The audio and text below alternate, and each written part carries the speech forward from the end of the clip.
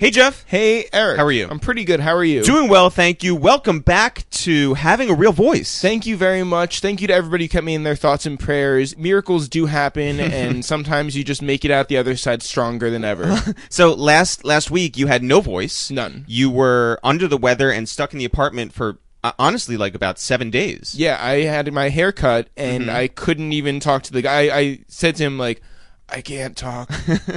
If we could just not. And he was like, oh, okay. That was a really good impression of you not having a voice, and now I'm wondering maybe if I was faking it the entire time. Yeah, so it was a false flag operation. Jeff didn't make it to a whole bunch of events that I went to last week. I went to the A Boogie with a Hoodie listening party. I went to go see NBA YoungBoy in concert.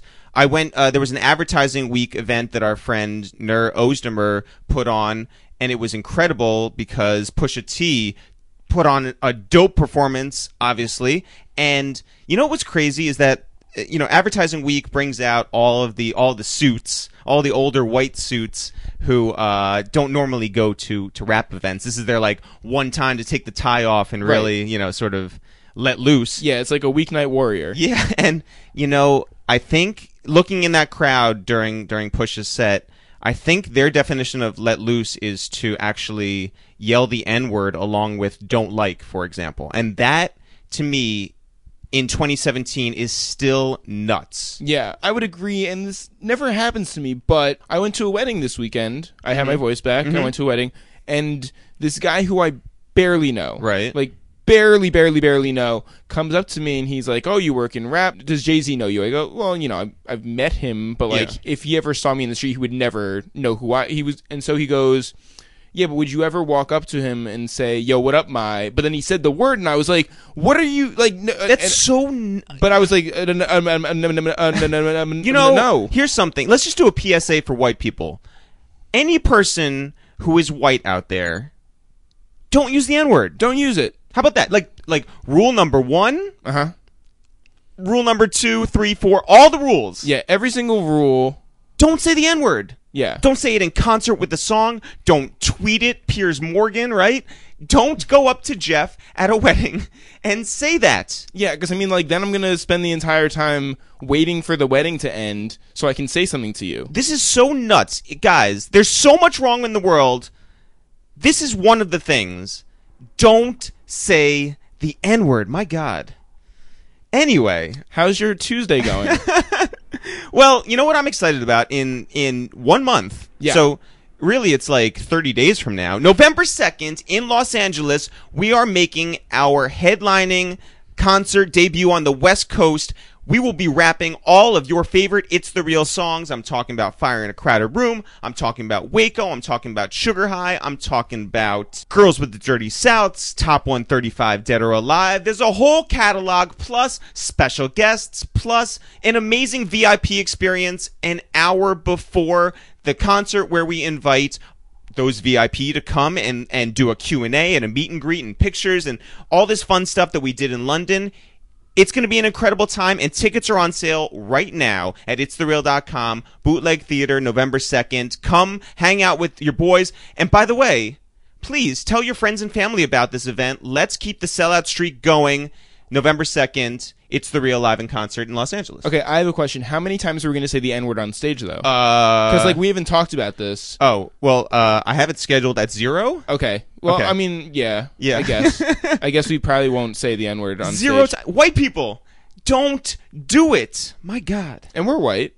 And we don't do it. Okay. It's not that hard. Yeah. It's not that hard. When Jeff has a voice, he doesn't say it. Right. When Jeff doesn't have a voice, he doesn't say it. Definitely don't say it when I don't have a voice. Man. Not going to say when I do have a voice. Today on the podcast, Jeff, we have Rapsody. Rapsody, who just released her new album, Layla's Wisdom, on Jamla and Rock Nation. Shouts to Rapsody for coming up here. She was awesome. She was, and we got into a conversation about growing up in a tiny town of 1,600 people. We talked about the fact that she became class president in high school. We talked about going to college and thinking that she was going to become an accountant and walk on to the college basketball team. And how neither of those things happened. Well. How she would sleep on the couch for days on end at Ninth Wonder's studio, just recording hundreds of songs to get something that Ninth Wonder was like, hey, that's the one. She talks about working with Erykah Badu. She talks about Busta Rhymes. Her Busta Rhymes stuff is amazing. It's so good. She has an awesome journey, and talk about somebody who's humble, who's hardworking, and who deserves every bit of credit for this new album. It's Rapsody. Thanks especially to Young Guru, who was hanging out here during the interview. Thanks to Spanish Ran over at Rock Nation, Carly Hustle, and Ninth Wonder, and everybody over at Jamla and The Rock. Jeff, when do you want to get into it? Right now. Yo, what up, it's Eric, a.k.a. Keep That Same Energy, a.k.a. Nikola Tesla. Yo, what up, it's Jeff, a.k.a. Lauren Uphill, a.k.a. Neo Soul Cycle. Hey, what's up, y'all? It's Rapsody. Yeah, this is a waste of time with It's The Real. Just add my Yeah. What's going on? man, everything's going on. I know. Just dropped the album. Well, yeah, that, you know. Yeah, no big deal. Yeah. Doing press runs. That's cool. Doing Getting shows. free clothes from Nike, I all know. that. Eating Yeah. barbecue with Guru in New York. Oh, well, yeah. Where'd you get barbecue? Virgil's? Oh, I didn't know if Guru actually was at the grill. Like, I didn't know if he was barbecuing. That's next week. Okay. That's All next right. week. We might send you an invite. Guru Wait. don't cook for everybody. You But know? also, you're from Carolina. North so Carolina. you know your barbecue. Yeah, I know my barbecue, and I'm skeptical of eating barbecue in New York or any kind of soul food. I'm Are very you skeptical if you go to, like, Oklahoma of their barbecue? No. Are you skeptical if you go to, like, Texas of their barbecue? Hell no. Are you Kansas City. Yeah. Anything above the Mason-Dixon line That's gets a what little it tricky. No, but, like, people get particular in terms of, like, the vinegar and, like, all that, Oh right? yeah, no, vinegar, barbecue sauce is all good in Whatever. Carolina. Yeah, we do it all because we're the #1 state for barbecue. Talk about it. Yeah, Lex- yeah.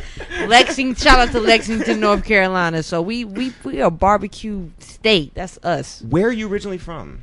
Snow Hill, North Carolina. Where is that? That is in the eastern part of North Carolina, about an hour outside of Raleigh. Hour from the coast. So yeah, really, really small country town. Yeah. What was growing up there like? Man, it was country, man. We went outside and then played all day, nothing but cornfields and a lot of woods and tobacco fields. All my cousins worked in the field in the summer to make money. When did you start smoking? I stopped smoking. I stopped smoking my senior year of high school, but I really wasn't a smoker. Right. I hung with smokers. Yeah, I well- tried to smoke, but I don't know how to inhale. So it's just basically me holding it in my mouth and blowing it out to look cool, basically. But you did look cool, so you know. Exactly. How many brothers and sisters do you have? Oh, I have one brother. We're 13 months apart, and Older, younger? younger, and 3 older sisters. 3 older sisters. So by the time you get into things, is that easier or more difficult? Like It's easier because my mom and dad have had the chance to go through it. right. Mhm. So by the time they get to me and my brother, it's easy. Like, they're a little bit more lenient. We get in the way with murder a little bit more. Is that the same with teachers though, or do teachers like? Oh, man, I it's already like- know you. Oh man, it didn't matter. Like, oh, you're so and so sister, But I was cool. I gave him no problem. My brother, on the other hand, like, man, class clown. I'm not gonna say troublemaker. He's definitely the class clown. Like, so smart that he got bored. So it's just like, I'm gonna just do jokes all day. Did you guys have superlatives in high school? Where it's like worst driver or funniest laugh or like started senior like- slump earliest. Like I feel like your brother would have won like that. We definitely had some, but I don't remember what they were. Yeah.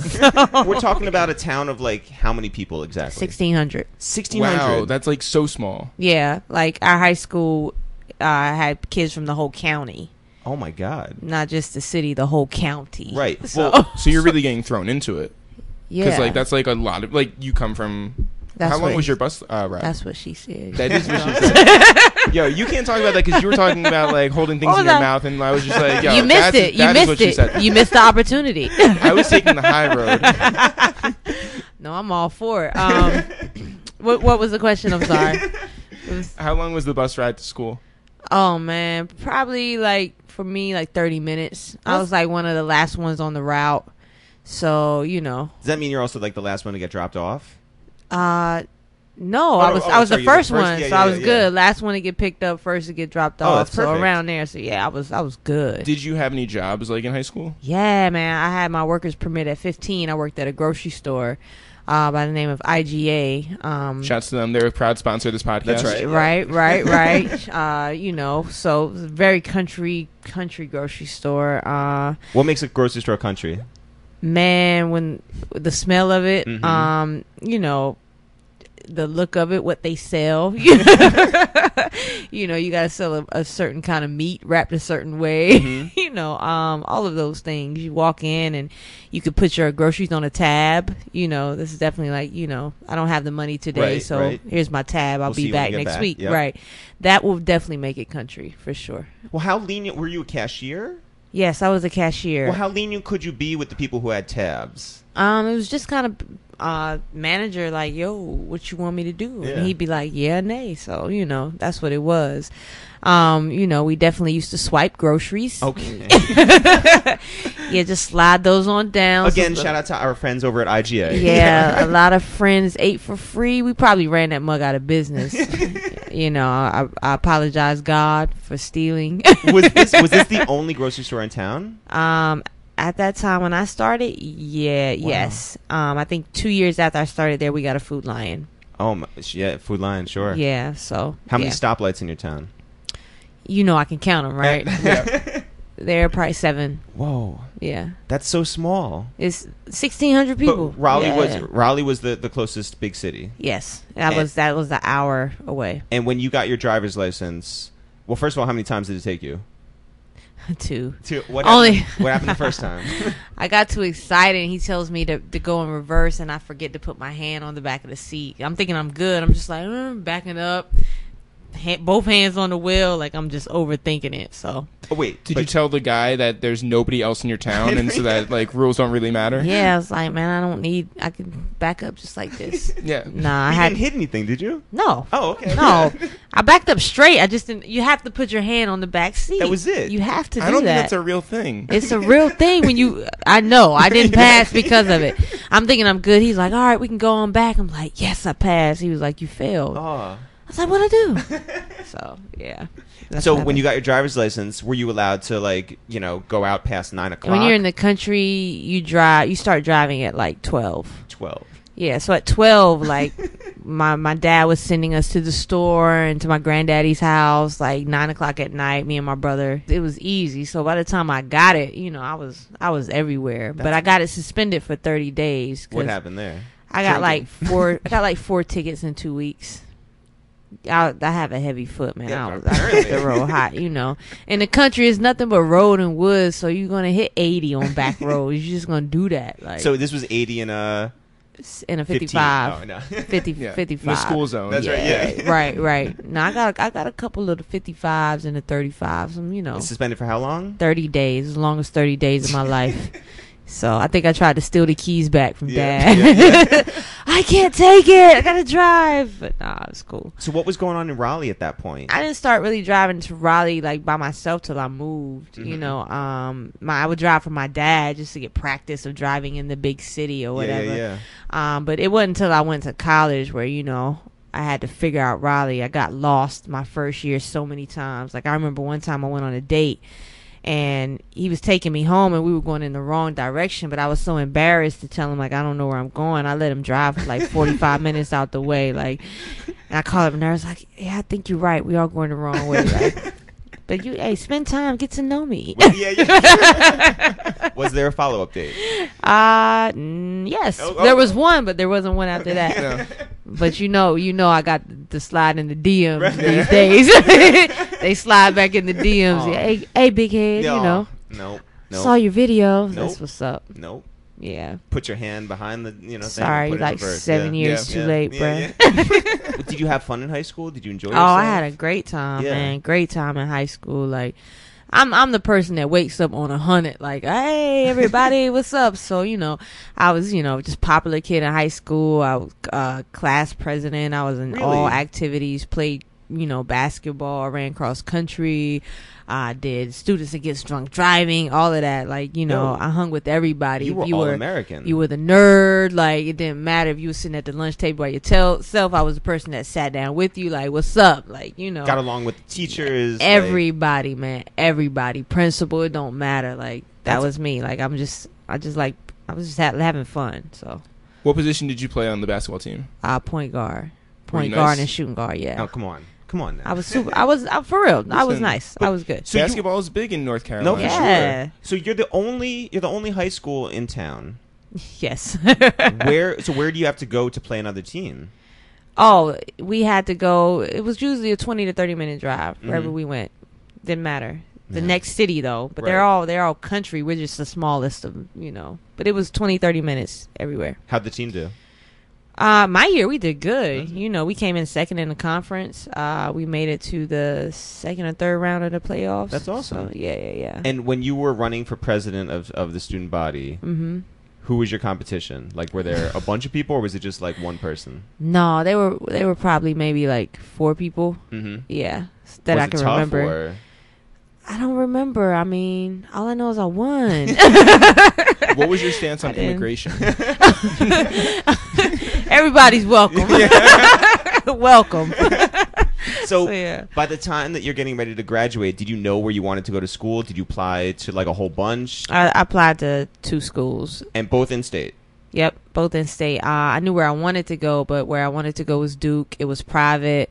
I didn't really apply for any scholarships. I was like, Pops ain't gonna pay for this. Right. Yeah. So, it was ECU, East Carolina University, and NC State. And I chose NC State because it was Raleigh, a bigger city than what I grew up in. There you go. Go Wolfpack. My sister went there. I was good at math. They had a good accounting program. And my sister told me, like, I go to all these dope hip-hop parties. So I was like, that's where I need to be. That was it. When you're graduating high school, where's your mind at in terms of like what you want for a career? Man, I think I always knew I wanted to do music, but growing up in North Carolina, a small country town, like I didn't believe it could happen. So, I wanted to play in the WNBA. I'm 5'3". I go to a small school. Like, you don't have that platform to be recruited. So it's just like, I'm just going to go to school for accounting and just see what happens. And I hated it. But, right away? I found music. I didn't really get into it until my junior year. And I felt like I hate this so much. I want to do music. I said, I'm going to transfer to NYU. Yeah.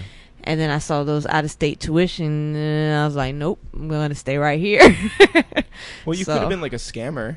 You just like, Right. How do you scam that? I have no idea. I feel like there are probably ways. Kids are so smart these days. I know. Yeah. Exactly. Yeah. Well, I mean, this was different. Yeah. Internet, we were still figuring it out, man. Like, we were just getting into Napster and Black Planet good, and I didn't know how to work Napster then. Wait, okay, yeah. So you downloaded music via Napster? No, because I didn't know. I really, honestly didn't know how to. I didn't know how to do it. Have you figured it out now? Eventually in college, I did figure it out, but I still bought CDs, man. Like I was just that one. I was like, now I'm gonna buy mine. What were you listening to back then? Oh, in college, Joel Santana was big then. Cameron. So we were bumping that, but I was listening to like a lot of Mos Def and Common and Talib Kweli and Jay, like the classic albums. Definitely Little Brother. Little Brother was big. Usher Confessions. Boy, I ran that into the ground. Let me tell you about that Common B. Like, yeah, those were the records I was bumping. And were you moving around? Were you traveling to like other cities in college? No. Staying just in North Carolina. Man, I worked. Man, I was the kid that had a part-time job at a sneaker store. I never went on spring break. Really? Didn't stay on campus. Like I stayed on campus for a week, and I was like, nah. Like, whoa. I picked the wrong dorm. Yeah. So I went and stayed with my sister. Wait, was that your roommate's fault? No, my roommate was cool. I just think, it was just different for me. Yeah. Being in a small town and then growing up around family so much and a certain type of culture you like, and then you get in the dorm and you don't see anybody that looks like you in the whole dorm. It's just like, nah, bruh. Yeah. Like, I can't do it. So I regret it though. I wish I would have giving it a little time. But you lived with your sister. Yeah. Just near campus or 20 to 30 minutes away? 5 minutes. Okay. 5 minutes. 5 minutes. We're in the big city now. By the time you're like 2 years into college, you're over math, you're over accounting. Over it, dog. I'm over it. They can have it. And like, what's the move at that point? Music. At the time, like, I'm working in Foot Action, hustling sneakers. Yep. And I meet my best friend who goes by the name of Charlie Smarts, and he's like, yo, we both like hip hop. Let's start this hip hop organization on campus. So we're on campus doing free shows. I'm hosting rap battles. I'm doing spoken word. Like, we're doing all these crazy events. And one summer, you know, they're just in there recording music, and Charlie goes, I know you want to rap, and I know you secretly write. So quit being a punk and just come on. Like, we're not going to judge you. And, you know, I got in there and I did the first 2 songs and that was it. Like, well, that's what's interesting, too, is that, like, usually you have, like, right brain or left brain people, right? Right. But it sounds like you got both. Yeah, definitely. So do you look at music mathematically? What do you mean? I mean, like, per se. Like, you're really good at math, right? Yeah. And there is that technical aspect of stuff where you just like stay on, and then there's like that like thing where it's just intrinsic, and it's like, you know, the more poetry side of you, the more like, you know, writing based and creative, and you know, that's like the more Jay Dilla, like, real you know, loose thing. Yeah, where you're a little behind, you don't have to be technically like on, right?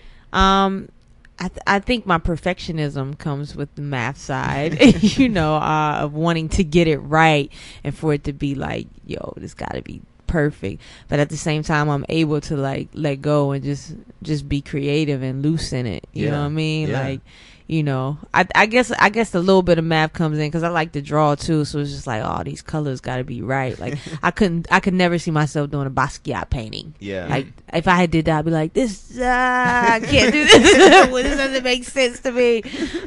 So I think, in a way, like, it definitely plays into the art in some way. For sure. So when you're in this collective, Cooley High, when Charlie encouraged you to become like an artist, how hard was it to convince you? It wasn't hard, only because I loved it. I knew it was something I wanted to do. Like, I think I always had a vision, like, I see it and I want to do it. I don't know how I'm going to make it happen. Was like, yo, I don't even know where to start. And that's when knife just comes in the picture, you know. But even before that, though, had you had a chance to tell your parents, you're like, yo, no, classes in college are not it. No. I want to be this, you know, creative. Definitely not. I want to be a creative accountant. I want to spread my wings.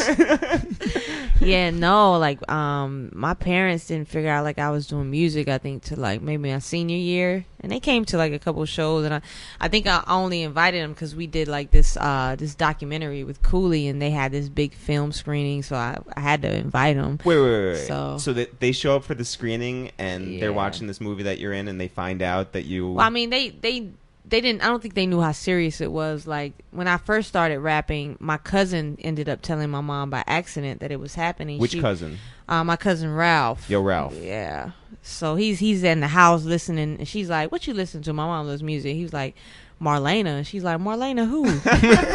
You know, straight. And she's like, "Let me listen." There's and only one Marlena in a town of 1,600. So, yeah. You know. So that's kind of how it was. But, you know, once you know, college was over, it's like, you gonna get a job? And I'm like, yeah, but in my head, I'm like, it's like, yeah, but, you know, you're saying yeah, but your head's like, no. Right.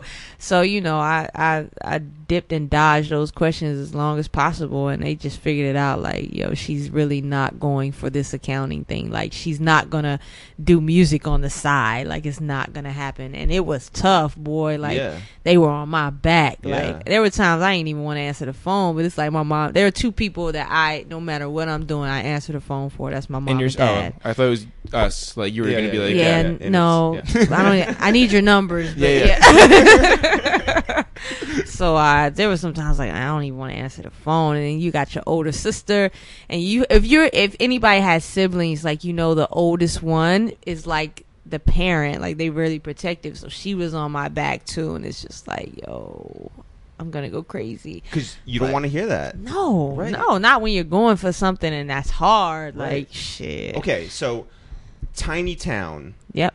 Like, ambitious dreams. Big dreams. Did you graduate from NC State? I have one class left. One class left? They don't know that. You think they're listening now? Nope. Yo, that's why I say it. You think Ralph's and his fucking big mouth is gonna tell them? Yeah. Ralph knows the rules now. Now I have one credit left to go, and I didn't finish it because financial aid ran out, and I think I had the money, but I was just like, yeah, I'm not gonna pay it right now. So yeah. One more time, small town, one credit short of graduating, one credit, and the biggest dreams in the world. Yep. You're part of this collective. Cooley High. And how is everybody sort of like seeing the road out, like, you know, the road past Tobacco Road? Like, how do you get to New York City, or how do you get to the mainstream? How do you get that big opportunity? Before Ninth entered the picture, like I learned a lot from them. You know, Charlie was his parents did music when he was growing up, and he was also in another band by the name of Influential, who Tab One, who ended up being in Cooley High, was also a part of. So I'm just kind of learning from them, and everybody's feeling from the dark. Like Charlie went to school for marketing, so he's applying that. You know, I had the accounting degree. I used to keep the money records. Well, you don't have a degree, but oh, yeah. I don't have a degree. You're right. I'm so used to telling that story. It's only facts in this podcast. Yeah, facts. I don't. I have a 99% degree. 99. Listen, if Jeff had your number, he would call you out. So, yeah. Thank you. Thank you for clarifying. 99%. But I have this accounting background, little knowledge in accounting. So you know, Charlie's adding the marketing, and you know, they're just filling in the dark and just seeing what sticks. Yeah. And you know, they did good at it. You know, we would have shows in Raleigh, and we would sell out.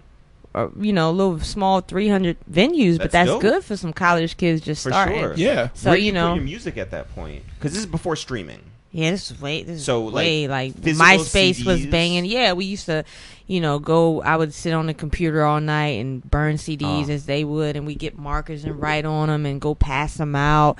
That's a lot we'd be on college radio every night. Yep. You know, whether it was NC State or we go to Duke Radio or Chapel Hill, you know, like, but the CD thing, like, you know, we passed out a lot of CDs, and, you know, and one of the guys, Tom Foolery, was shadowing Ninth Wonder. So, you know, we got to meet him through Foolery, and you bring that into the picture. That's a wealth of knowledge. So Ninth heard my first 2 songs, and he was like, yo, you're a star. You just got to work on some things, and I'm going to help you. Like, and that's What'd you say? Yes.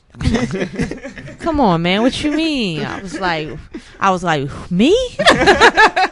So, you know, I couldn't even wrap my head around it that he said it. Like, these are my first 2 songs. So that means the world to you, right? Like, yeah, you were like, in his presence. He tells you that you're the one, and, you know, keep going.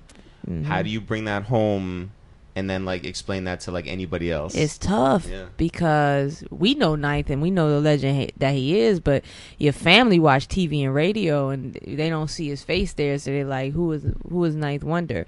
So, you know, but, you know, it's just having faith and being patient, man. Like, who was the biggest, like, success story to come out of your high school? Oh, man. Blue Edwards. He played in the NBA in, like, 80s maybe. Like, he's the biggest success story on that end. Next to that, me. Yeah. You're told to, like, you know, you got something, keep going. What's the next step then? That's Rap Camp with Ninth Wonder. That's next. How do you get the invitation to keep going back? Oh, I mean, you know, was it outright, or were you just like, if you ever meet? Nah, we got invited for sure. I mean, there was sometimes, like, you know, that's when people would instant message, IM each other, and Tab might see Ninth on and be like, "Yo," it was Christmas one time. He's joking. He's like, "Let me get some beats," and Ninth sends 2 beats and says "Merry Christmas." And we do these songs, and Ninth loves these songs, so we're building this really good relationship. So now, like, I'll be at work at Foot Action, and I'll get a random call. Like, I got my cell phone in my pocket, I ain't supposed to. And I'm looking at, I go upstairs and answer the call, look at the text. It's like, yo, Ninth just called and told us to come to the studio. So I'm going to my boss, like, I gotta go. I'm out. Like, was your boss understanding? Yeah, he Oh, definitely that's worked awesome. with me. He was like, I get it, go ahead, or like I'm a lie. I'm just like, yo, family emergency, I gotta go. Right. Like, and that's what it was. So, you know, he would it'd be random, call us to the studio, and it always wouldn't be just for us to make music, just us to be in his presence and watch him make beats or work with somebody else. And, you know, then he starts teaching at North Carolina Central and gets his own studio. And now it's 10 or 15 kids up there every day, like fighting to get on a Ninth Wonder beat. And then he starts a label. So while you're in there and you're still part of this group, when do you feel like, you know, maybe you're there to sort of advance yourself? Man, I knew it the first day that he told me that he heard my first 2 songs. Like, this is before all of that. Like, when he was like, "You're a star," I knew then, like, I'm trying to advance and be better and just learn. So, you know, when he started the label, I reached out to one of his best friends who was trying to do the management thing at the time. I was like, yo, I'm looking for a manager, somebody to help me. I'd really love to sign with Ninth Wonder. He's like, well, let's set up a meeting and talk about it.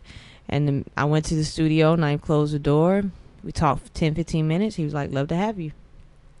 Bam. Easy as that. Like, seriously. Yeah. Like, that's what it was. And I'm like, well, okay. Yeah. And, you know, that was just me. Like, you know, however you can help me, however I can learn, like, I just want to be under you. Because, one, you were the first person to believe in me. 2, like, I know your love and passion for the culture. You're fucking Ninth Wonder. Like, that was all I took. And it was me with a bunch of guys. And I wasn't the best rapper in the room. I was probably, out of 20 rappers, I might be like 19, like, in skill at this time. So, you know, it was a lot of humbling. And I didn't have an ego. Like, it's just like, yo, just go in and work. What kind of hours does Ninth have? Oh, man. Crazy hours. Like, he would teach and then come, you know, fool with the kids. He might leave the studio one night at 10. He might leave the studio one night at 3 a.m. But, you know, I would always be like, I'm staying longer than he is, no matter what. So I would be in there sleeping. Yeah, I would sleep. I'd get up at 6 in the morning, go put on work clothes, go to work, come back, you know. And how often were you recording? Every day. I was he called me a studio rat. Yeah. Cause I'm telling you, like, I go every day and I would stay all night. Some nights I'd be up till 5 and just go to work with no sleep. Sometimes I might curl up on the little chair and go to sleep. Like, every day I recorded 100 songs before I put out my first mixtape that would never see the light of day. Like, and that's just the first mixtape. Like, you record 100 songs that'll never be used in your first mixtape, you start new. Like, that's rap camp. Did he give you homework? Yeah. I had homework. That after the first time I met him, I had to work on my cadence and my flow and my inflection and breath control. Like, I had a lot of homework. Yeah. So he picked like 10 albums, man. And he was like, yo, listen to these, but don't listen to what they saying. Listen to how they're saying it. Like what? Like, you know, and instead of like focusing on lyric and wordplay, which I already had, it's like, let's take the Black Album, for example, like how he rode the beat. Because my flow was like all over the place. Like, I was switching in weird places. So it's like, ride the beat. You know, he did an example like the ABCs of your phone number. Like, when you give out your phone number, you don't be like 917849223. Like, that's Eric's number. Right. Yeah. I'm a psychic too. Cleo. It is in a rhythm, you know, like 916-648, and so it's like when you rhyme, you gotta listen to music, like what's the rhythm, how they ride the beat, what pocket it catches. So it took me a while to figure out exactly what that meant. Yeah, like, so that was my homework. You're an accountant, or almost an accountant. Yeah, almost 99%. So the Black Album. Yeah. So his Black Album. What other albums? Black Album, Midnight Marauders. Let me think. Man, Snoop, Doggy Style. Oh my God. Let me see. I can't remember, but those are 3. Yeah. That's dope. Mm-hmm. That's awesome. I listened to Black Album. That was the only one I listened to, though. Well, yeah, that was like, yeah. You were buttering him up. You were just like, hey, like, he gave me the 10. production's really good on here. Yeah. I was like, really good. I was like, I listened to that Jay all day, so I ain't listening to none of those other ones. I couldn't help it. Like, I'd be in the shower. Like, I listened to it so much, I would sit in the shower and I start from the first song to the last of Black Album, and I knew all the lyrics. Yeah. Were you doing like the interludes too? Was I? No. Nah. Water get cold on you. Were your friends? Were your friends riding around with you like again? Like, I only did it by myself. I didn't put them through that torture. So you're in the studio. You're recording a ton of songs, ton of music. That's are there not any, good. Are there any that you got like real attached to, and you're like, yo, this is great, and then he's just like, keep going. Oh man. I had days like those frustrated days, like I still don't got it, but I tried so hard. Yeah, like, yeah. what am I doing wrong? Like, dog, I had so many of those days. He'll tell you, like, I get so frustrated with myself, I cry. He'd be like, "No, it's okay." I'm like, "I'm trying." I don't get it. Did any of the beats that you really loved go anywhere else? Oh yeah, like, cause I wasn't killing them, so other people definitely got them, and you're like, damn, he killed it, but I wish I had that beat, but I got some good beats now. So it all works out. So what's the first song that does come out? That comes out, Hondo Core Music. And how'd you know that was the one? Knife said it was the one. Yeah, I followed his lead. Like, that's me. Like, I'm a approach my music in a really realistic way. Like, if you say it ain't right, I'm not gonna argue why it is. Like, all right. So he said it was dope, and that was the one we went with. And what did that song mean to you? I mean, it meant it was good. Like, oh, okay, I finally reached a point where I'm good enough to put something out into the world, and I have my first project, so I'm on cloud 9. Like, I'm thinking, yo, if people love it, like, it's gonna, we're gonna go. And it's like, you don't really understand the process coming in, and you don't know anything about the business and how it works, but I'm excited. I'm just like, yo, I got my first mixtape. I'm rapping over 9th beats. I'm on 9th's label, like, first song. Right, yeah. But Honda Core Music, it was just a fun record about my first car, Did you, oh, hold on. This is our brother Dan, by the way. Hello, Dan. Guru, have you met Dan? Oh. How you doing? Rapsody, this is Dan. Nice to meet you. Nice to meet you too. Oh, so all y'all live together? Yeah. Oh, it's like growing up home. Yeah. Cool. As class president, did you speak at your graduation? Yes. Okay. Yes. So my thing is always, I find it so funny that like a 17, 18-year-old speaks at their graduation like thinking they know everything, right? Like, you're just like, oh, I made it, and we're all going to be great, and we're all going to go on to like great things. I believe in. I did not give that kind of speech. Oh, what was your speech like? Well, the valedictorian and salutatorian, they give those long speeches. Like, as class president, my joint's a little shorter, more direct. I'm introducing the valedictorian and salutatorian, so I just sprinkle a little bit. Like, we made it. I didn't have to go into like, depth the too much. After parties at my house. You know what I'm saying? I led the tassel turning. That's my duties. But much like the valedictorian, salutatorian, like, who give speeches that are like, big and grand and everything, and think they know everything, like, you putting out your first project, were you in that space? Were you just like, oh, I mean, any second? No. So you were good with the process? I'm good. I was good with it. I was, like I said, realistic. Like, that's just me. Like, I studied Jay and all these people so much. I'm just like, I know I'm good enough, but something's missing. Like, you can hear it, even though you get like, my first mixtape, I thought it did good. Like, we did 10,000 downloads on DJ Booth, and for me, like, oh, that's shit, that's dope. But at the same time, it's just like, I knew something was missing. I just didn't know what or how. And but you celebrate every win. You just take it a day at a time. And it's just like, Knife 2 is good at giving constructive criticism, where it doesn't, like, it's not like you're whack. It's just like, we gotta figure out some things, just keep working. So that's kind of what it was. So he was in for the long haul. Yeah, definitely. Like, if you listen back to your first project now, what do you hear? I can't. I can't even listen to it. He plays with me sometimes. Do you not know the hot new hip hop link? I come to the studio, and he's just like, remember this? I'm like, turn it off, man. My voice is all high pitched, and it's like, it's crazy.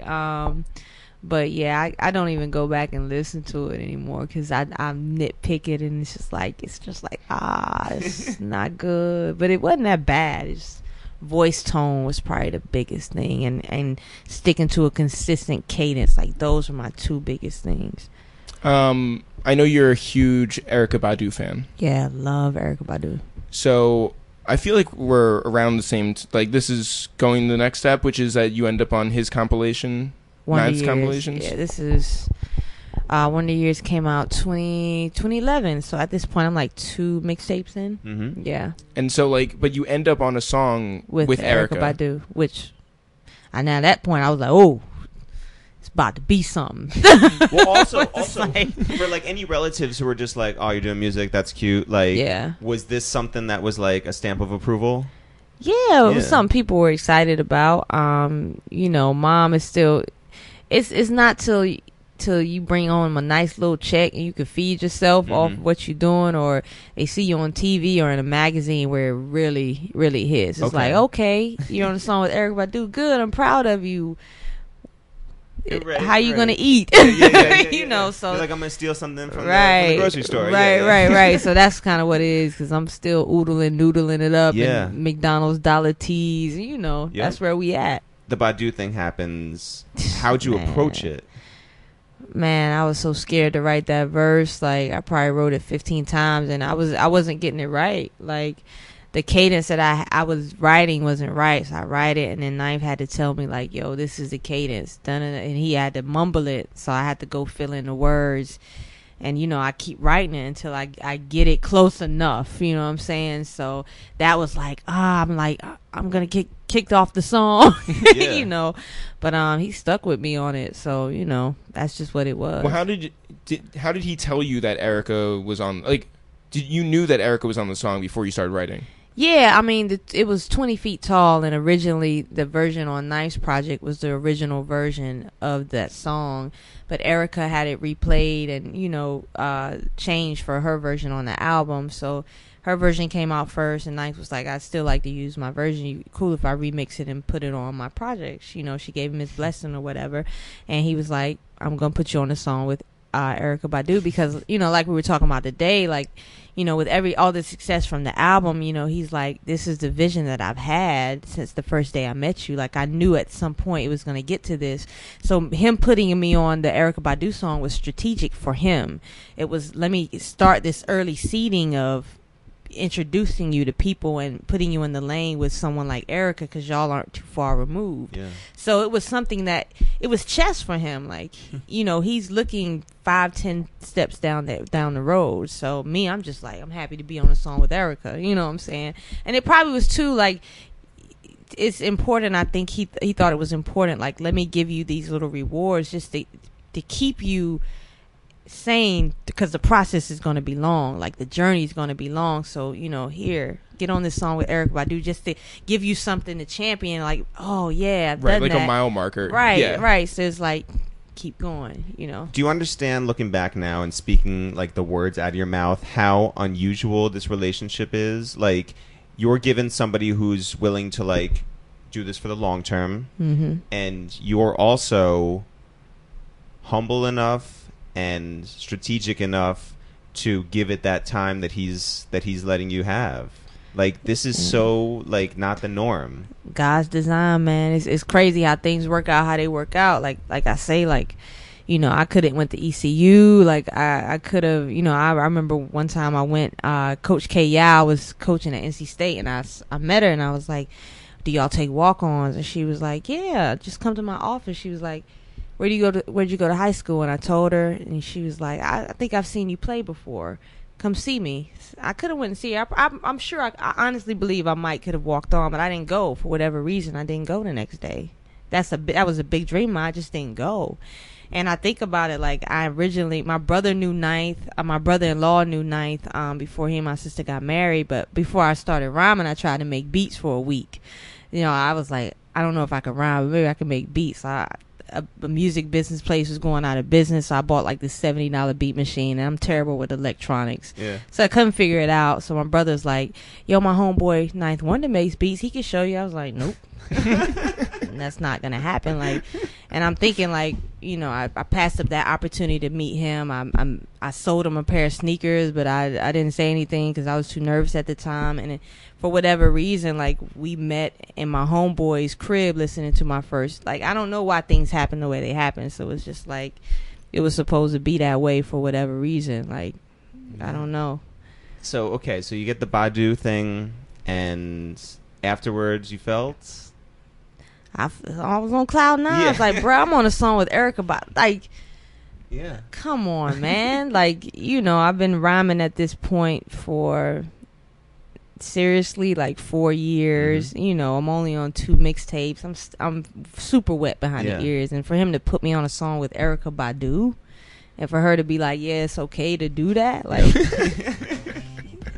I'm like, yo, like this, I can do it, you know, though I have so far to go. Hello, Los Angeles, Santa Barbara, San Diego, San Francisco, Bakersfield, Eureka, anywhere up and down the West Coast.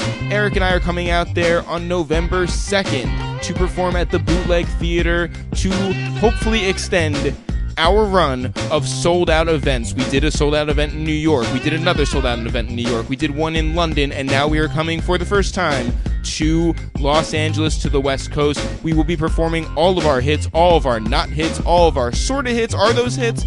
We will be there doing everything on stage. We're talking about bringing out special guests. We're talking about doing bits. We're telling stories. We're taking pictures. We might remember your names if you tell them to us several times. We will be there on November 2nd, Bootleg Theater. Come get your tickets today at itsthereal.com. Listen, if you're coming in from like Alaska or North Idaho or Texas or somewhere else, if you fly in, if you let us know ahead of time, we will bring you on stage. We will plug whatever podcast you have, whatever mattress you're trying to sell, whatever shaving product that you are trying to hawk. We will bring you up on stage. We'll do a live commercial with you. Right, you know how there's Complex Con? Well, this is going to be our Complex Con, where we are just having you up there to sell your products at our show. Guys, itsthereal.com for your tickets. Get the general admission ticket or get the VIP experience, which will let you in an hour early to hang with us, to do a Q&A session like Jeff was talking about. It's going to be a hell of a show. Los Angeles, we will see you on November 2nd. And now, back to the podcast. You know, I had been performing with Cooley at this time. So, you know, I was still, at this point, I'm still in Cooley High. We're still doing shows while I'm doing my solo thing. So I'm doing more Cooley shows than I am Rapsody shows. But I'm definitely performing. And performing was easy for me. Like, do you close with the Badu verse? Like, no, I never performed that song. Never? Nope, never. I've never performed that song. Do you want to do it now? Just like a quick I don't exclusive. know it. Hit Rap Genius and tell me what the lyrics are. So what's the next big step for you? Where does that sort of like turn come in? Man, it's kind of like, what's the next project?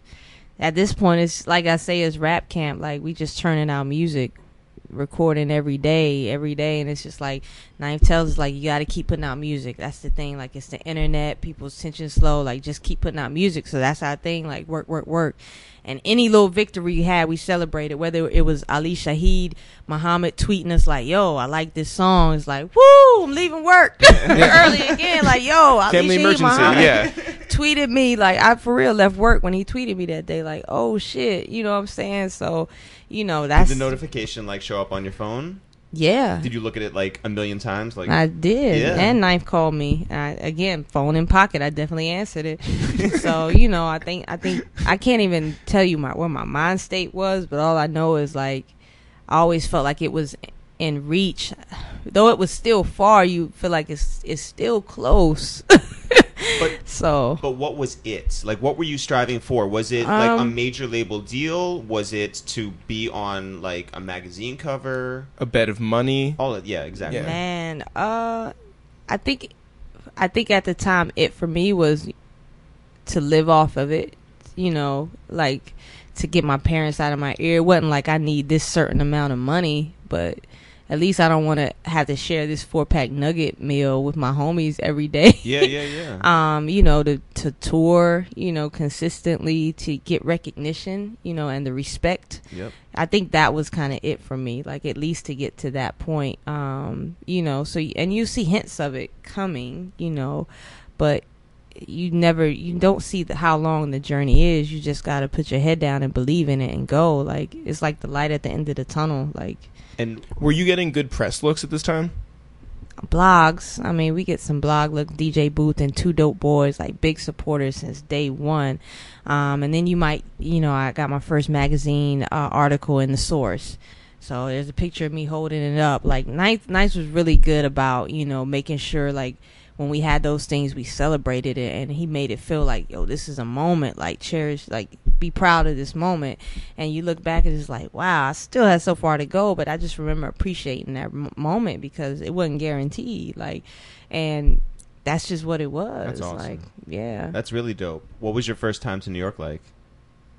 Man, my first time in New York, like out for music or just in general? For music, yeah. For music. Or in general. I think my first time to New York for music was the first time I met you, Guru. Knife took me to Rock the Mic. No, that's not my first time for music because I went to Baseline before that. What was my first time to New York for music? I know. I went to see Pete Rock. It wasn't for me though. But Knife and Buckshot were working, and Knife used to let us tag along. So it's not for me, but I'm in the music space. You know what I'm saying? Yeah. Like just in the studio with Pete Rock, watching him make beats, and I think another time again was going to Baseline and meeting Guru for the first time and being in Baseline. Like those were some of my first memories of coming to New York for music. We were years and years ago. We went to Danielle Smith, Elliot Wilson's wife. Yeah. Threw him a birthday party, and we went there and we met Just Blaze. Like we were new. We're from a half an hour north of here, right? Mm-hmm. But like we were new to living in the city, and we were invited to this party. And so the two of us are like screaming Dipset lyrics on at the Just dance Blaze. floor. Yeah. And Just is there, and Just knew us like online. You know, he knew like he was aware of us, and then we're just like, I don't know, can we exchange like information or something like that? And he was like, yeah. And he's like, you should come to Baseline and just hang out. So going into Baseline and being in there for us was like breathtaking. Like it honestly. So like when you walk in there and are you like yeah, I'm looking around. I'm quiet, bro, and I'm looking around. Hey, how you doing? Yeah, I'm just soaking it in. Like, don't embarrass yourself. Act like you've been somewhere, but at the same time, it's just like, yo, that's Just Blaze, and that's Young Guru, and yeah. Is this anything? Plaques on the wall. Yeah. Like, where Jay at? That's something. Is this anything that you can explain to people back home? No. Being from a small country town, and there are people that have been there 60 years who really haven't left or haven't seen anything out of it. Like you can't really fathom that when you're from a town like I'm from. Like, and I remember Knife, like he used to take his friends randomly wherever he went and take us too, and it was always because like, I want y'all to see this. I want you to see something outside to let you know, like, yeah, you can do this. Like this is what it's like to be here. And that helped, and he was really big on that. Like, I remember he used to say, people question him all the time, like, why you always bringing people with you? So they can see this, because we don't get to see this. You think about stories about, people in bigger cities, like they could walk outside their neighborhood and they see, Biggie or Tupac shooting videos. Like, we didn't get that. Like, we sat in front of TV and it was all kind of magical to us because it was on a TV box. Like, I go outside my house and it's the woods and fields and, a deer's outside eating. And yeah. That sounds nice though. I mean, no PD Pablo. So yeah. Yeah, that's what it was. So how does a trip to New York or like seeing things outside your town and even outside of your state inform your music? My passion for it? No, like how does it does it change your voice in any way? It's life. You're experiencing life, so I definitely go back and I write about being in New York for the first time. Like, if anybody heard the interludes I did on Dream Merchant, there's an interlude where I talk about, skipping through New York. So yeah, like that's what it was for me. Like anything I experienced in some way or form or fashion, I'm gonna put it in the music. So if I went to New York for the first time, I'm gonna talk about it. Yeah. If I went to Baseline for the first time, I'm gonna incorporate it in there. Like if it's special to me in a way. So, but outside of that, like that's how it kind of influenced my music, I would guess. Do you think that you you knew your voice at this point? No, I'm still trying to figure it out. You know, have you loved? Have you lost? Have you like experienced something to sort of like be able to put into your music that's like defining? Yeah, how many 45-minute trips in the wrong direction had you been on in this by this point? Yo, I always get turned around in New York, yo. I hate having to rewalk blocks, B. That's the worst. I'd be like, man, damn. Like, and you know, like when you on maps and it's so congested, like when you in Times Square, like you could be walking in the wrong direction for it tell you to turn around forever.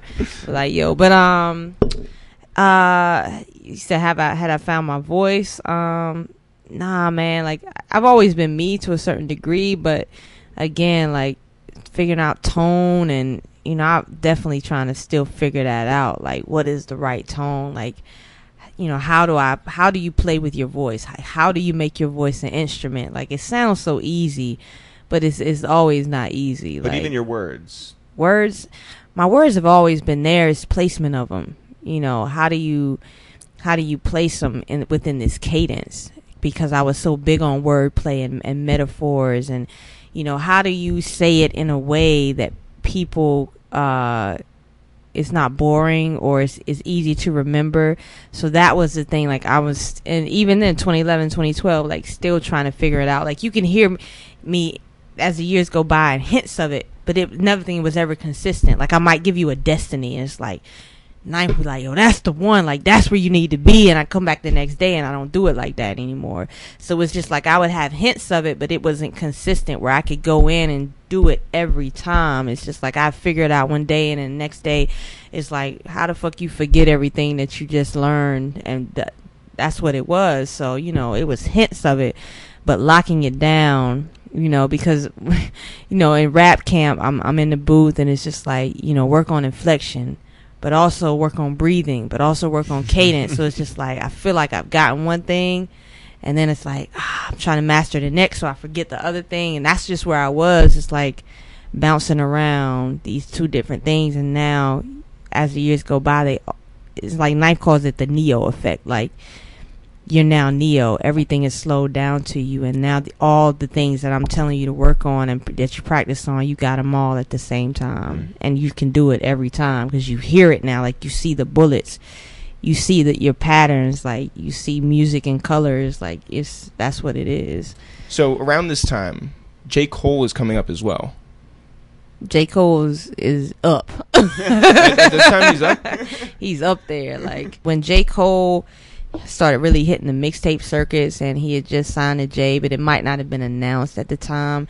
This is like around the time I'm in the recording 100 song stage and I haven't put out my first mixtape. You know what I'm saying? Like this is, and then you know J. Cole gets on The Star Is Born and I'm on like mixtape 2.5 or something like that. So but what does that mean to you, like watching him? Oh, I mean it was dope. One, because you know he was in the part of the early like mixtape stage where it's like I don't have to sign this big major label and be on this big radio. Like I can have a fan base with my mixtapes, you know what I'm saying? So that made you feel like, yo, I'm working on my mixtape too. Like if I get 20,000 downloads, maybe I'll be there too, Cole. Like you know, that's how you kind of think of it as an artist when you still don't know a lot, like you still wet behind your ears. But it was inspirational to see, you know, his journey, you know, just to be as talented, and the sound that he came out with. This is during a time where snap music was really big, but J. Cole at that time was like one of the few people that was really rapping that broke through. Yeah. And then he signed to my favorite rapper. I'm just like, dang, I kind of wish that was me. You know,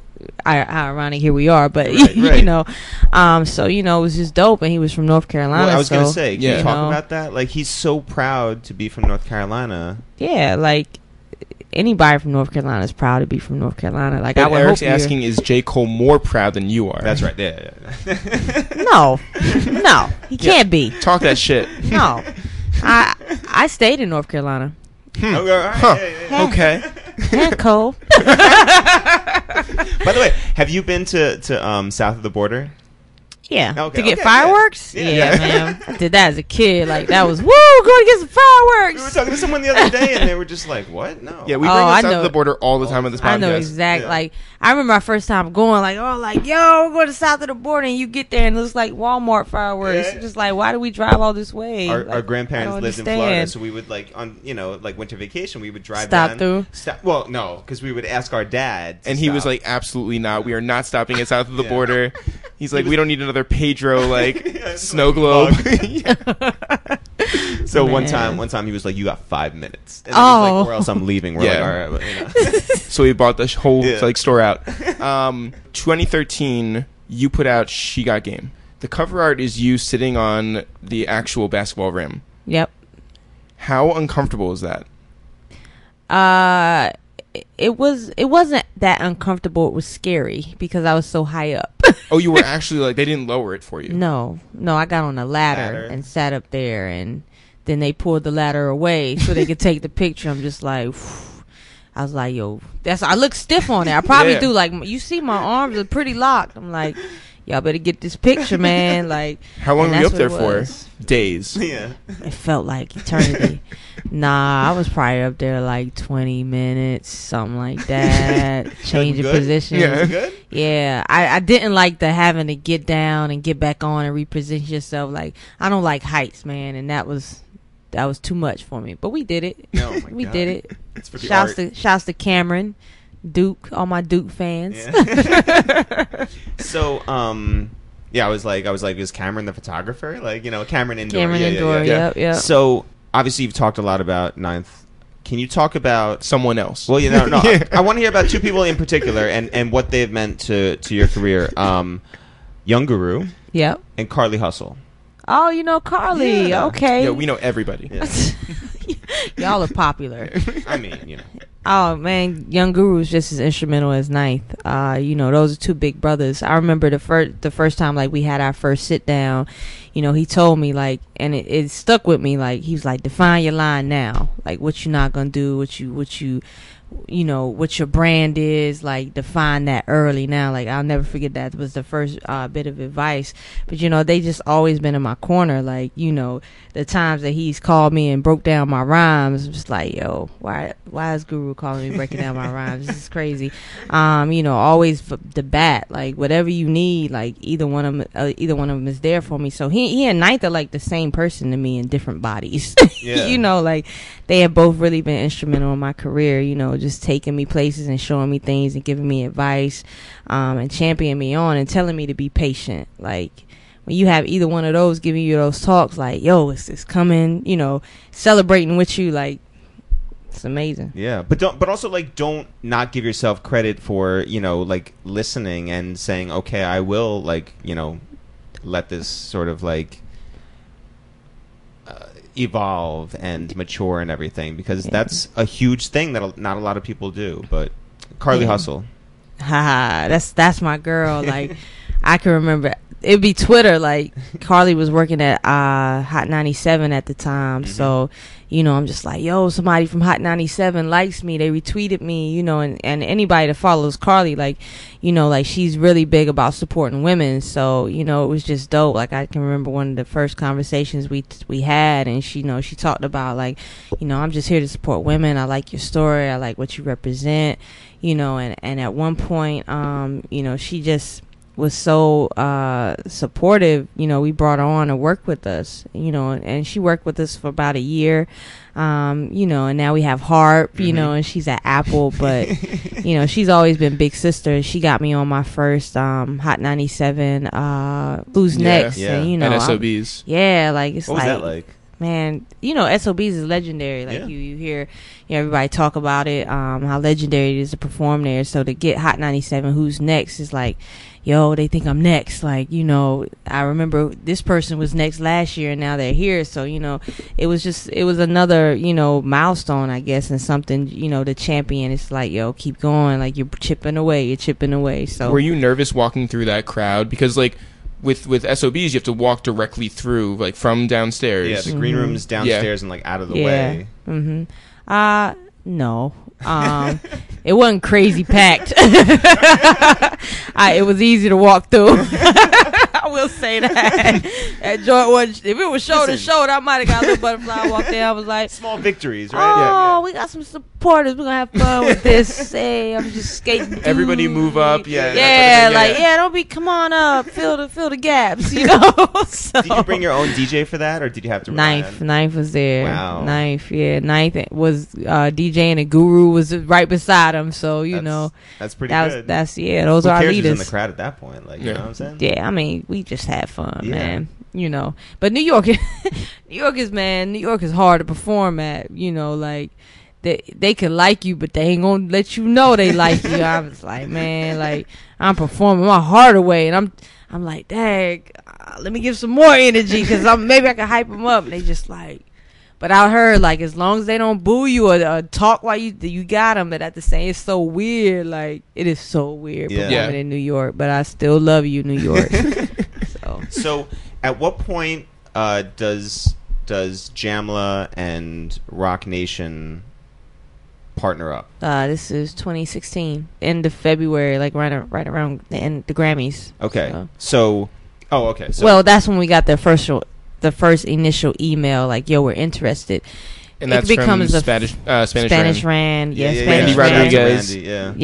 Spanish Rand, he took the idea to Lenny. Lenny was like, go for it. So Spanish Rand reaches out.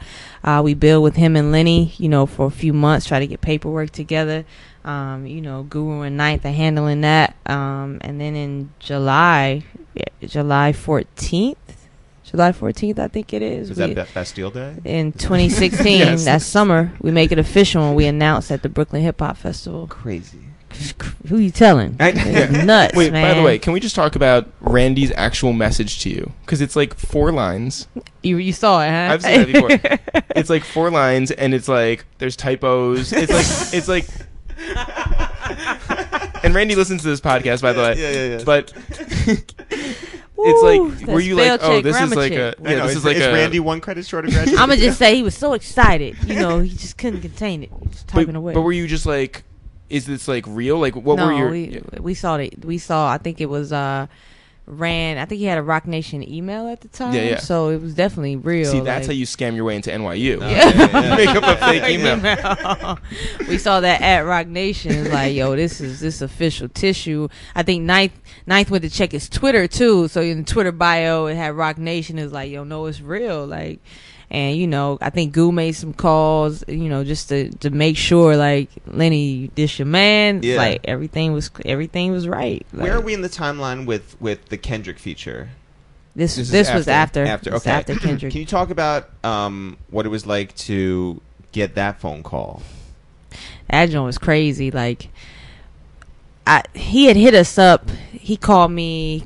He didn't call me. Dave called 9th January of 2015, right? Shout out to Dave Free. But the year, let me see, January 2015, it was after he did Control Verse. That was the summer of 2013, right? Yeah. Correct. Yep. Okay, that's and when I know that date because it's an unforgettable time in hip hop. Definitely, bro. Monument, the Control Verse. Yeah. It has a wiki page. Yeah. So, I'm having a She Got Game listening session in New York, and after that I'm going to shoot the Kingship video with DJ Premier. So I'm at Premier shooting a video, and Ninth gets the call from Kendrick, who is in South Africa. Ninth calls him to talk about the Control Verse, but he's like, also like, yo, I'm working on my album. I want to get Rapsody on it. Like, I got this joint, so I'm he's just like, you're breaking up. What? Ninth tells me, I'm like, yo, that's crazy, right? So then a year and a half goes by. I don't hear anything else. We don't hear nothing. So I'm thinking like, okay, it's probably not gonna happen. He probably had a different idea. It's cool, whatever. So I'm at the Charlotte airport, going to Toronto. Flight gets canceled. I got to take the next one out. So I'm about to get on this shuttle bus to the hotel, and Ninth calls me. He's like, "Are you sitting down?" I'm just like, "Yeah, I'm on this shuttle bus." I'm whispering and shit. But it's quiet, so they can still hear me. Yeah. So he's like, Dave just called me. Kendrick is sending instrumental because he wants you to put voice on for his next album. And I think I go, are you fucking kidding me? Shit. And everybody on the bus start laughing and shit. I'm just like, I'm sorry, y'all. Yo, and it was like, wow, because the buzz, like, this is one of the most, if not, it's one of the most anticipated albums ever. Like, his second album is follow up to Good Kids. So I'm just like, yo, this is crazy. But in my mind, I'm like, I never refer to his voice, like, you know, put some voice on. I'm like, he want a verse, or he want me to do like some ad libs or an interlude? Like, what kind of voice you want? Like, you want me to play a girl part? Like, I don't give a fuck what you want. I'm gonna just ha ha hoo on it. It don't matter.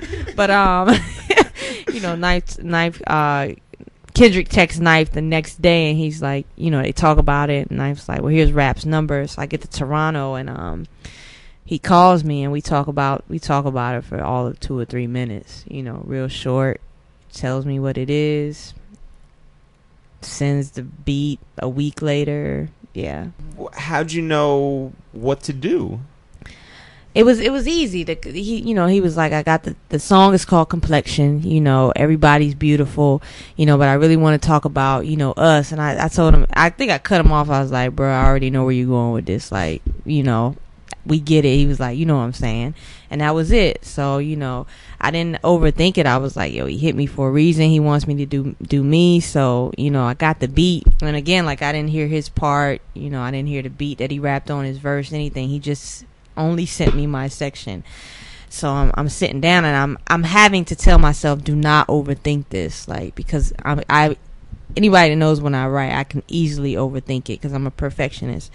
So, you know, I might write 4 bars, and then I stop, watch a little bit of Duke game, because I could feel myself like, yo, you trying to make this metaphor stick too fucking hard, like you're forcing it. Come back, and I write 4 more bars, and then it's like, you know, I'm going through old verses, like, yo, I didn't use this line, but it fits here. So I'm piecing my verse together from old shit I've written, and just off the fly. And I've constructed this verse, and all the verses I do, I record on my phone, voice memos, to see how they sound and play them back to myself. And if I think they're good enough, I send it to Knife. I'm like, yo, what you think? And I sent it to him, and he was like, that's it. I'll be up there tomorrow, because, you know, I mean, I'm back from Toronto. I'm in D.C. Knife is on the way to D.C. It's his birthday weekend, so we trying to find a studio to record. So, you know, and that's just what it was. Like, when you sent it to Kendrick, what'd he say? Oh, man, he had Knife back Did first. he write K? Like, that's the most, like, whatever type of reply you could do. Like, okay, K. Right. Nah, he hit Knife, like, I remember he had Knife first, and he was like, yo, that's why she's the only feature on the album. And you know, everybody talks about people they don't like. I want to talk about people that I do rock with. And I remember he hit me next. He was like, you killed it, you know. And I was just like, man, if he loves it, I'm happy. Like, because I was nervous, man. I wanted to do 2 or 3 verses just to make sure it was good, and I was like, nah, send him this. Like, you want to control, like, do the control verse. And he actually cut the verse short. It's probably like 8 bars after what it is on the album that I did. But, you know, I didn't know that Black of the Berry came after that. So the way I talked about the gang, like, it worked out perfectly. And he was like, it's a trip, like, how on topic that you are and you haven't heard anything, like. And that's what we said, like, that shit's crazy. So just our energy and how we connect can be nuts sometimes. And then, okay, so skipping forward, I mean, like, whatever, there's no actual format to this podcast, but but did it mean more to be on his album, for him to ask you to be on his album, and then for you to be there, or for you to ask him to be on your album? For him to ask me, because of the moment that it was the most anticipated album at the time. Like, being on his album changed the trajectory of my career. You know what I'm saying? Like, that was like one of the biggest moments, you know. So I don't know if I would have got the rock call without that moment. You know what I'm saying? Like, he put me on a whole nother. And it was very misspelled. Email first, then call. You know, cold. Like I said, only facts in this podcast. Facts. You're very right. Keep me right and honest. I like this. Accountable for my words. How much of your high school graduating class reached out to you around Grammy time? Everybody congratulated me, man. Yeah. Everybody, people, like, you're like, I never spoke to you. Yeah, like, no, I spoke to everybody. I remember everybody too, but people I hadn't spoke to since I graduated. Yeah. Like, I was like, wow, man, I hadn't heard from you since we moved the tassel over. It was just dope. Like, you know, because the Grammys reaches everybody. Like, so, you know, it was really dope, man. You guys partner with Rock Nation. what has the last year and a half been like over there? It's been good for the most part. How has life changed like since partnering up with them? You get to stay in any of J and B's houses anytime you want. I don't have a key yet. But I did get to hang out one night, so that was dope. Yeah. Thanks to Guru. Guru brought me along. I got to tag along. But wait, did you go? What was the Rock Nation Grammy party like? Grammy brunch. Yeah, the Grammy brunch that year. Yeah. Was that the Jay and Puff year? Yep. Whoa. Yeah. What was that like? It was fun, man. Like, but at this time, like, I'm not so starstruck. I've been around, so it was just dope though to be there in that space where everybody feels comfortable just to hang out. Like Jay's walking around, Kelly and Michelle are here. Like everybody was there. Like I met Chris Paul for the first time, so it was just dope. Like, wow, I finally made it to this space. Like, everybody don't get to go in those spaces, so to be invited to the Grammy brunch and just to feel like you can be a normal person around other people who are just normal people at the end of the day, like it was very cool. Special, yeah. Super special, man. That was like one of the funnest times I've ever had. That's dope. But but I mean the last year and a half with the Jamla Rock Nation part, it's been beautiful, man. Like you have your headache times trying to clear samples, but who doesn't go through that? It doesn't matter. But it's really like a family. Like I came in and I love what Jay's built. Like, I came in a lot of times, it's like, oh, he just hired all these women and, everybody's really, supportive of the project. And it just really felt like a family environment. They let us be as creative as we wanted to be, and it didn't hurt that Ninth and Guru already had these relationships. They know Shaka, Lenny S. So, it was just dope. It was just... it fit in. It's like you meet these people and in 2 weeks you feel like you've known them forever. And I've have friendships now that I know I'll have for the rest of my life. Like, I still come up here sometimes and hang out at the office. Like, artists really don't do that, but like I genuinely love everybody that's there. So they're very really supportive, man. It's just dope. But those environments are it trickles down. Like whatever type of person Jay is, like that's how his company's gonna be ran. So it's it lets you know like, yo, artists really started this. You could feel it, like it's this way because Jay has been through these things that I've been through. He didn't get signed from a major label when he first started, so he's really looking out for the artist and what's best for the project. And that's just the environment, and it's cool, man. It's been great. And so how'd you approach this project then? When we did the deal, we had been working on the project, like, let me see, for 8 months maybe. So, we kind of came into it with the project already. It had a good foundation. It was almost done. But, as time went on trying to clear samples, I'm still recording, I'm adding stuff, like Guru mixing new songs over and over and over again. And it's like, we got another one. It's like, hey, I thought we were about finished. And he's working on 444 and I'm still recording and sending music. And it's like, can you mix my joint after? But it was cool, man. So yeah, but like I said, like they let us come in. They didn't, bother the music. I think Shaka gave us, advice on maybe something to try for one interlude. That was the telephone interlude. But other than that, like they were like, play us the records. We love it. When is it gonna be done? And that's what it is. Like, how can we help? What you want to do with it? Like, yeah. What's your best Busta Rhymes story? My best Busta Rhymes story, man, probably just being in the studio with him, joking, like listening to music and watching his reaction, like, because I love Busta and everybody know he's super animated. Yeah, he's not a real subtle guy. Yeah, I can't remember, it might have been Black and Ugly or something we played. He was like, it sounds like big whales coming out the water and hitting the water. So every time I see him, I do this thing. I'll be like, the whales coming, you know what I'm saying? So that was like one of my favorite joints. Like, and we played the album one time, and then I might go back a month later. He's like, all right, let me hear it. He look at me, he's like, this is crazy, Queen. Like, those are my favorite Busta moments. Like, it's just amazing. When Busta did his like Busta-lude, yeah. In your head, like, did you ever think like, it's sort of like, it's not like this, but like on Missy's project, when he does the intro and the outro. Oh, you talking about the Busted Loop? That's yeah. That's exactly what we referenced when I sent him that beat. You know, we said we wanted to sound like what you did on the Missy joint. And he was like, "Whatever you need, Queen, I got you." I love that he calls me Queen. That shit's so dope. Like, that's exactly, you know, kind of what we were going for, because, you know, like I tell people, like, everybody's used to Busta, you know, doing what we love Busta for, really anime. I was like, I want to put him on something different, like something more mellow. Like, let's just go left with it. And he killed him. I got that verse back though. I was like, "Ooh, you nasty! Put your hand up in the air, girl." Like, who you talking to? Nah, that joint. We definitely went Barry Buster on it. Barry Buster, not Barry White. Right. Yeah.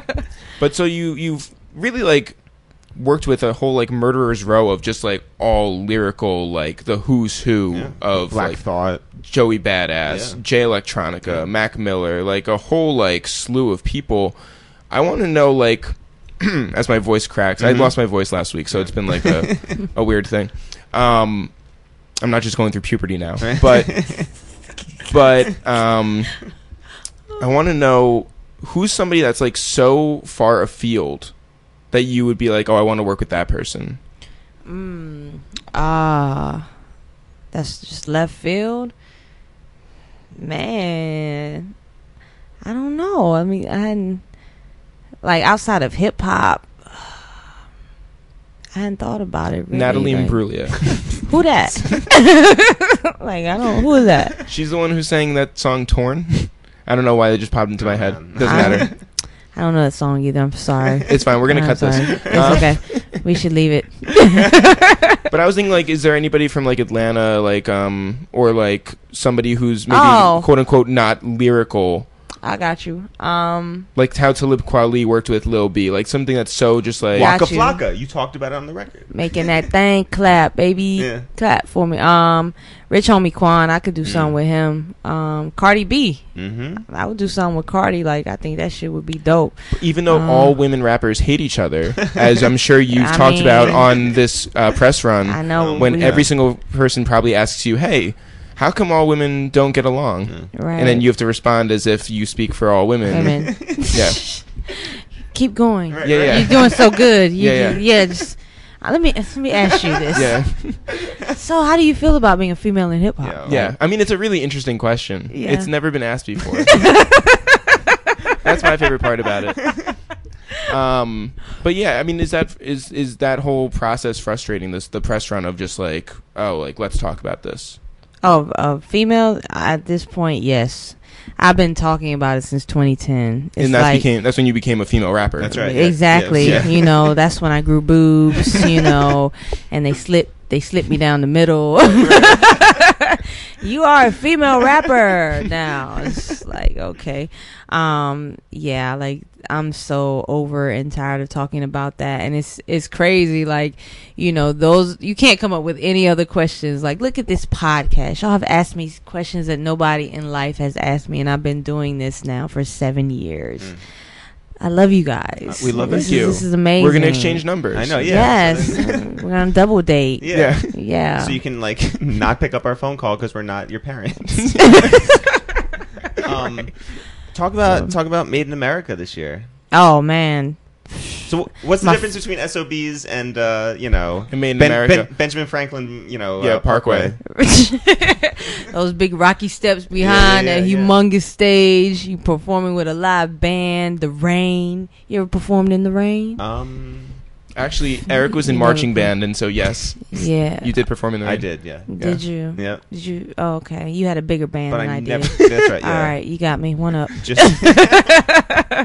Nah, man, that shit was crazy. Like, to be on the main stage, like, it's my first time performing and my first time going, and to be put on the main stage that Jay-Z's gonna perform at the next day.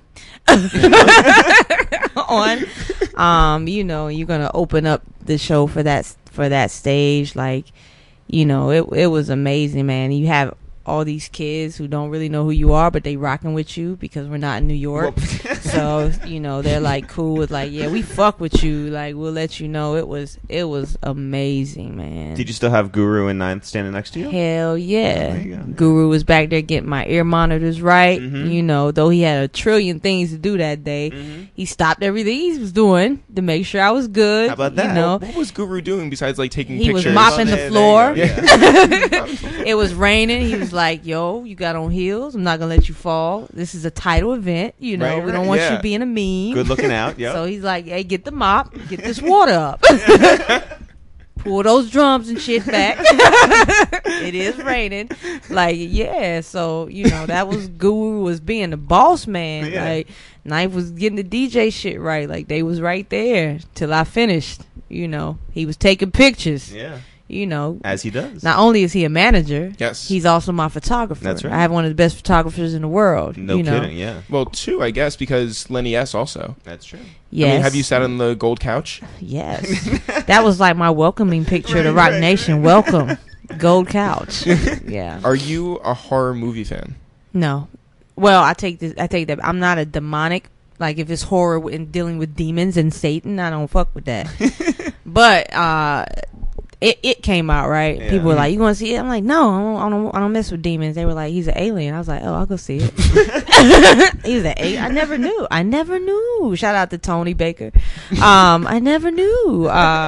So I'll go watch like Scream and It, but anything dealing with the devil, nah, bruh. Well, because you have that line about Cujo.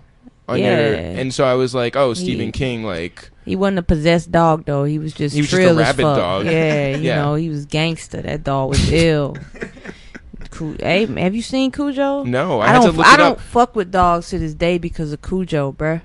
No lie. Like, terrified. So, where did you even see that movie? Because it came out in, like, 1981. Yeah. Like, I honestly had no idea anything about this movie before. Like, I had older cousins. Like, it would come on TV. I'd sit and watch it and torture myself. No. You know, you have your older cousins like, yo, you want to see Chucky? Yeah. It's like, okay, you know, you want to be brave. I ain't scared, and you can't sleep at night. You like, you know, so yeah, man, that's the 80s, 90s. Yeah. Well, you want to know what? You're our dog now. So, shouts to all of us. That's right. I'm your dog. Cujo ain't got shit on me, bruh. Listen, your new project's amazing. Your career has been amazing. Like we told you when we saw you at your listening party, like the patience you've exhibited, your process that you've like, you know, undertaken has been amazing. It's not bad for a girl who started out as a cashier to sign that Rock Nation check and cash out, you know? Giving out free groceries to the homies. That's right. Congratulations. Thank you so thanks so much for coming up here. Thanks for having me, man. It's been amazing. And shout out to accountants. Yeah. Hold it down for us that didn't make it. Shout out to Ralph.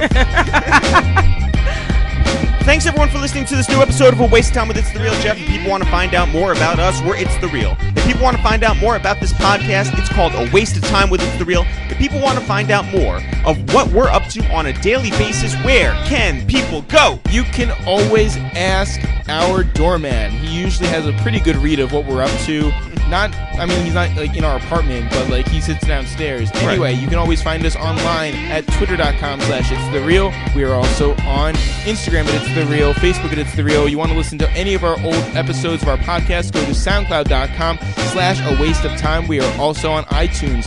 Search for A Waste of Time with It's The Real. Spell our name right. It is ITSTHEREAL. No apostrophes, no spaces. Jeff, if people want to listen to our music, where can they go? You can go on Spotify, listen to Teddy Bear Fresh, our album, with guest appearances by everyone from Currency to Smoke DZA to Bun B and Ige, Angie Martinez, Combat Jack, Jazz Cartier. There's a bunch of people on there. Also, Eric and myself are on there. Jeff, do you know that Sugar High, our song with Currency and Smoke DZA right now, has topped 351,000 plays? I did not. This is the first time I'm hearing that. How exciting. Well, people should go listen to it. Press play on Spotify. Do your boys a favor and press play. You can find us on soundcloud.com/itsthereal for all of our original music. Jeff, you know that this podcast isn't growing unless we tell our friends to tell their friends to tell their friends, and it definitely starts with us. So who would you like to shout? I want to shout out our friend who we have never met, but we have definitely talked to a few times. Shout out to our friend Irene out in Los Angeles, who has offered to take us out for tacos a million times, and finally we're going to make it happen. We are out there on November 2nd. Irene, we're looking forward to it. That'll be a Thursday, right? November 2nd is a Taco Thursday? Taco Thursday. I, Jeff, would like to shout out some friends that we have not met in person, but who are active supporters of us whenever we do our Instagram Live. I'm talking about Battlestar Galactica. Great name. I'm talking about Xandra Bullock. Great name. Tyler C's up there in North Idaho. Not a really great name, but it's a good name that his parents gave him. Well, yes. Well, how about Community Experiment Podcast? That's a better name. That's a better name. Shout out to everybody who joins us on a semi-regular basis on our Instagram Live. Our Instagram again? It's The Real. It's a really simple thing. So it's not just the N-word. No, it's not. White people, don't use the N-word. Guys, we're really appreciative of everything, especially spreading the word about our upcoming show in Los Angeles. November 2nd, go to itsthereal.com right now for tickets. Not for real, for real. Sure. We'll see you guys next week.